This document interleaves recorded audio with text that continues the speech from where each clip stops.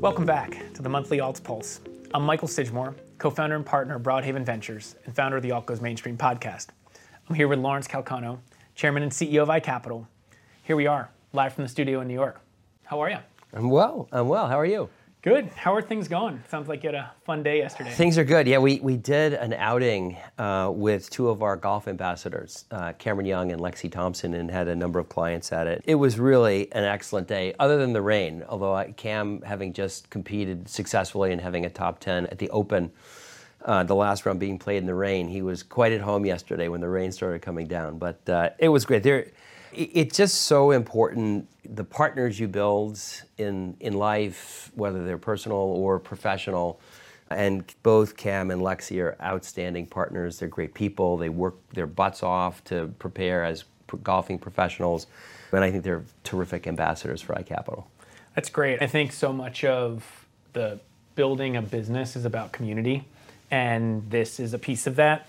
What I won't ask is your golf performance. What I will ask is about private equity performance. So would love to today get into what's going on in the market. I think it's helpful for people to understand how things are going in alts more broadly, some of the things you're doing at iCapital, and then really get into the GP side of things. So last episode, we talked about the LP side and the evolution of what they needed to what you're now providing. I want to do the same on the GP side, but before we do that, let's get to what's been going on in the market, what's been interesting flows, trends. I would say, just from a flow standpoint, there's still a significant interest in credit. Income component is still very much on the minds of LPs and very important. You're seeing that in different strategies. You're seeing that in basic credit strategies. You're seeing that in real estate strategies, et cetera. So different ways in which people are looking to get income into the portfolios. And the other thing, which is interesting, it's less of a product flow, but it's more of a market evolution from an LP perspective. And that is the desire to have a more analytical framework to actually make these investment decisions. We just announced the launch of Architect, which is a tool that we've developed to help advisors understand the implications of adding an alternative product, whether it's a credit product, a PE product. What are the implications to an impact on a client portfolio? And I think that's where LPs are looking for a lot more help. They've had tools to build 60/40 portfolios for a while, and we're trying to provide the next leg of that journey to allow them to understand more specifically the impact of alts on their portfolios. From that perspective, where my mind goes is there's been an evolution of technology in other asset classes, things like a model portfolio, make it easy for advisors to build and construct portfolios. How does this get you closer to adding alts into a model portfolio maybe? It's the first leg of it. Historically, the way in which almost everybody invested in alternatives was just based on the manager's track record. Was the manager always in the top quartile or second quartile, et cetera?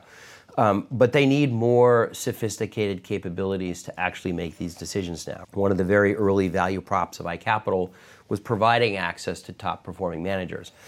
But you can't put every top performing manager in a client portfolio, so you need another set of tools.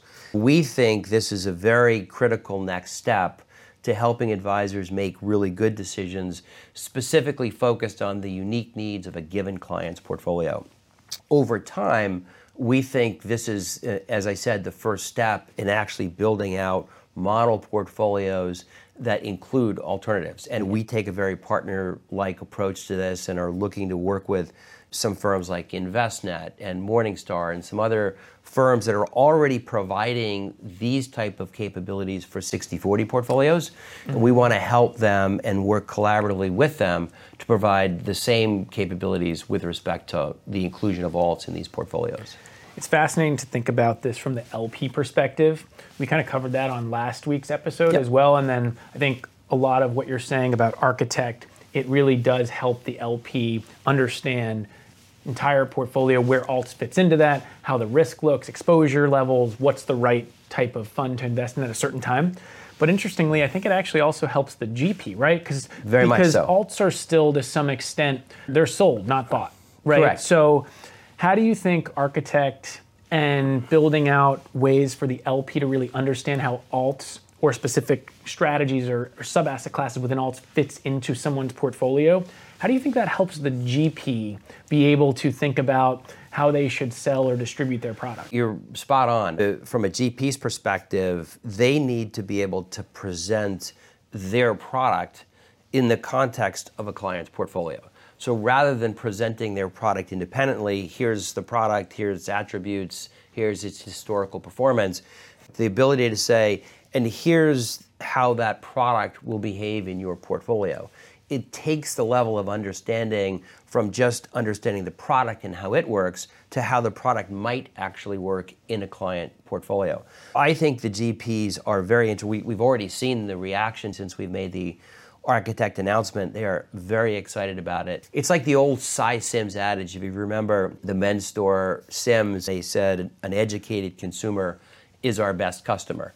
And I think in this context, that's a very apt comment, because the more you can show how a product works, but how it works in a portfolio, the more understanding that the advisor and their client will have, and presumably the better decisions they'll make.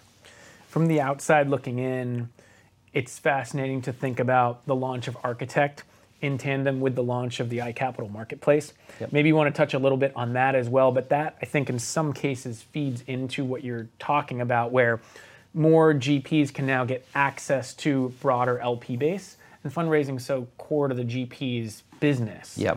It's effectively the lifeblood of their business.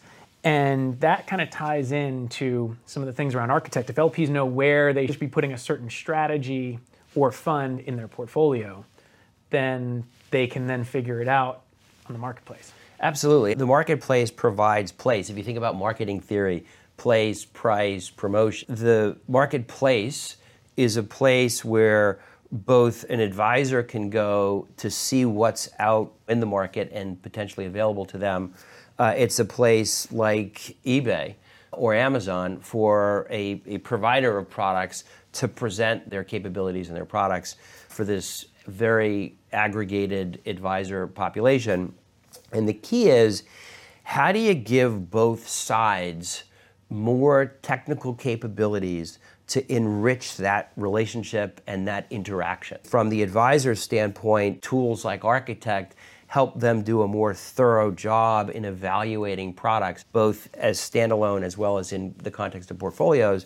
And from the GP standpoint, the tools that we're providing in Marketplace not only give them the capability that I just described in Architect, but also the ability to see what's happening with respect to advisors looking at their products.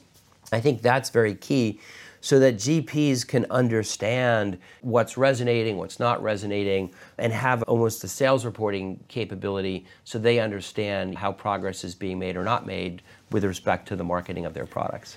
This kind of takes us back to the earlier days of both iCapital and the earlier days of evolution of alts distribution to the wealth community.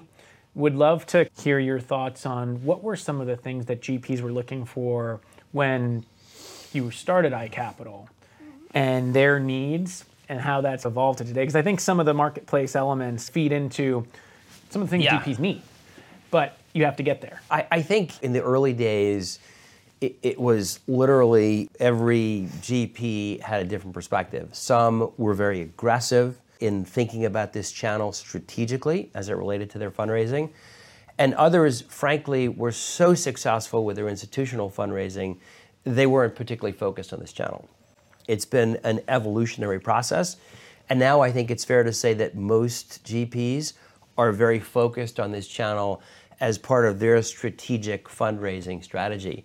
But nothing worth having happens quickly, I think is probably true in most things in life. Certainly was true here. And I think just them understanding the fact that this channel is sticky, it's massive, and can provide a very significant incremental opportunity to raise capital. I think GPs are now highly focused on it.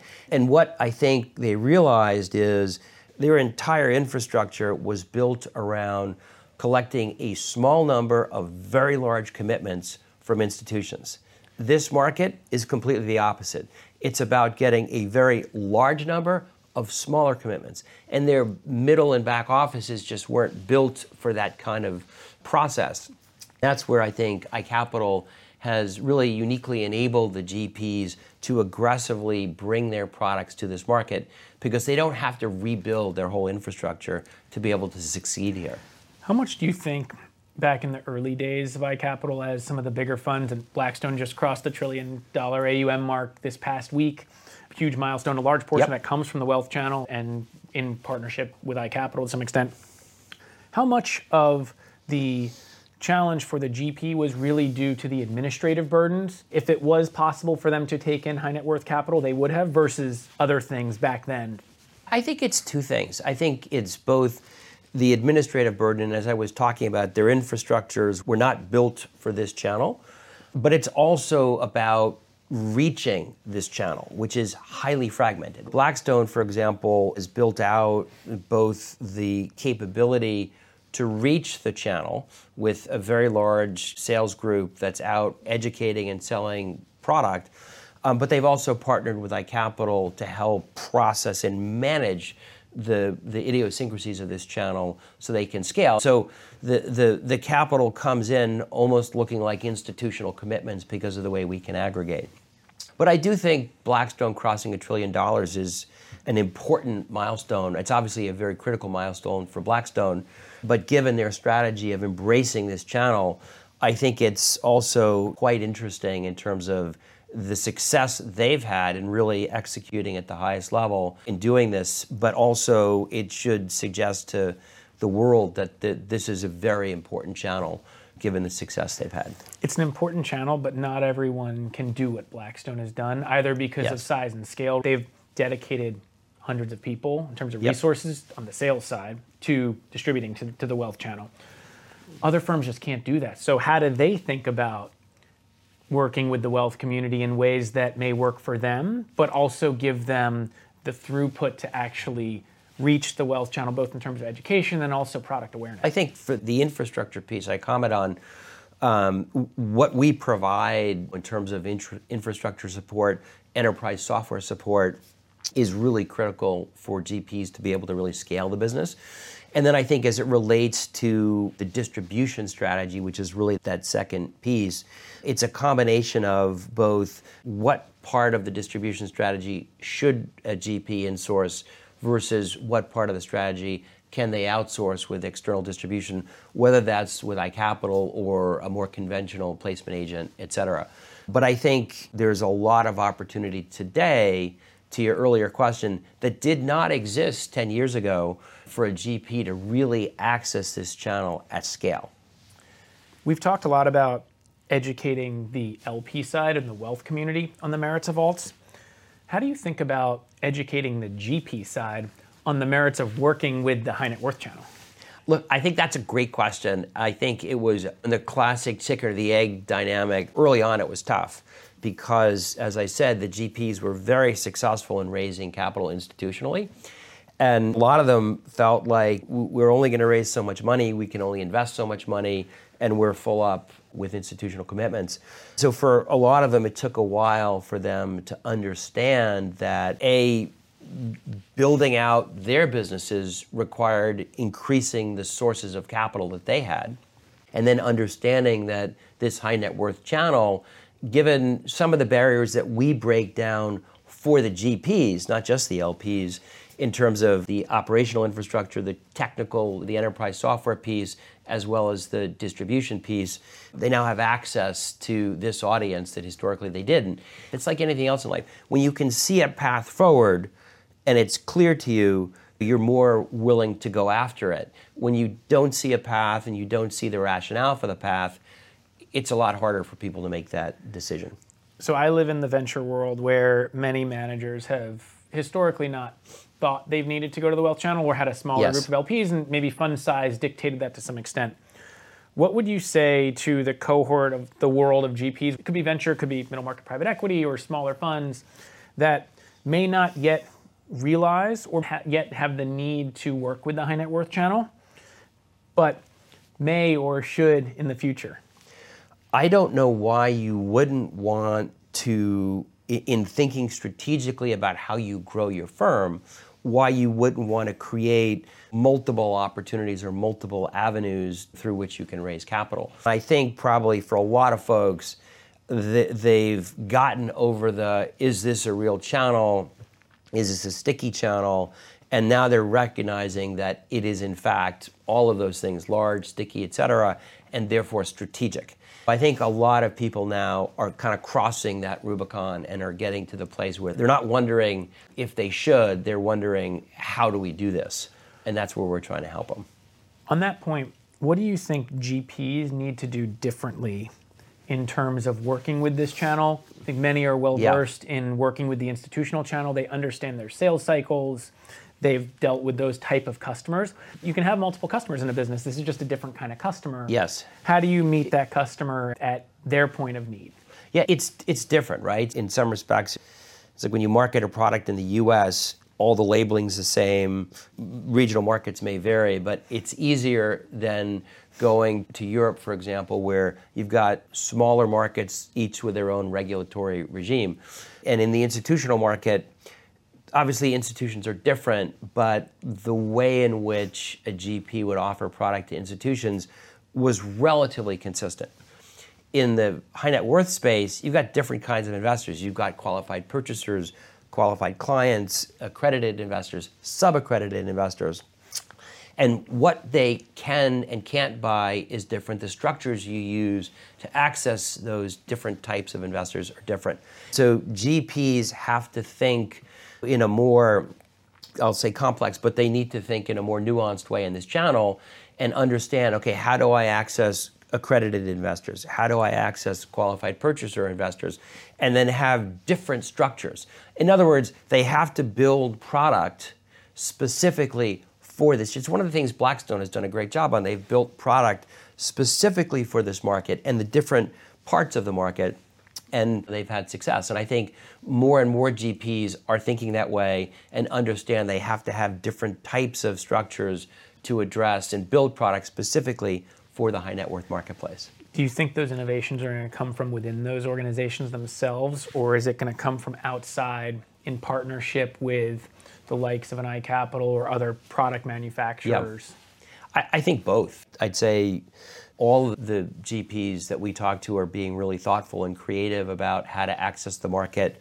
We're obviously trying to provide a utility-like service to them. We're doing a lot of thinking about structures. And by the way, this is a global market. There are high net worth investors that haven't had the benefit of these products in their portfolios all over the globe, in Europe and Latin America and Asia and the Middle East and Canada, et cetera.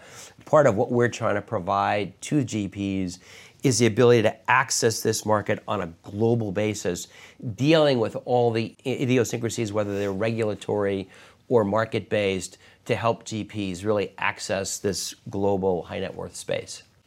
In your mind, is this something that's going to really take a lot of time, or given the growth of the wealth channel, it's something that can kind of mushroom really fast? People who make predictions of things happening really fast are usually wrong. Having said that, we're kind of on year 10 of this journey. Over the 10 years, things happen really slowly in the beginning, and then you sort of reach a series of little tipping points where adoption grows and so forth. And we see that on our marketplace today within the ecosystem. There's over 170 billion of assets. There's 1,300 funds. Over 100,000 advisors interact with our technology platforms over the last 12 months. 35,000 or so are monthly interacting with our platforms. So we're starting to see these data points where we're crossing another major tipping point. And we expect that to continue. If you look at the allocation rates in alts, they're still quite small. I would say two things are small. One, for those who do the business, the allocation rate is much smaller than the CIOs of the large banks and RIAs are suggesting. So 3 to 5% versus 20%. The other piece, which is important, is the participation rate, i.e., how many advisors are doing the business. Still really small. We expect that we're going to see a higher participation rate on the part of advisors serving clients with alternatives, And then the allocation rate, we think, will go up across the board as well. When you say that things go slow and then they go fast, it makes me think, going back to the Blackstone point, they started in 1985, $400,000 LP capital. That's only 38 years to get to $1 trillion of AUM. So you say you're 10 years in, where we are with alts. That's a great lead in to wrapping up this podcast with kind of where we are with the monthly quote. I know you always have a monthly quote, so would love to hear what resonated with you. I only have a monthly quote because you make me have a monthly quote. A lot of the sort of ideas come last minute, or as we talk about, accidentally. And I put up a post on LinkedIn yesterday regarding the great day we had with Cam and Lexi yesterday. And one of the guys who is a friend of mine who commented, Frank Troze, he said, "A society grows great when old men plant trees whose shade they'll never sit in."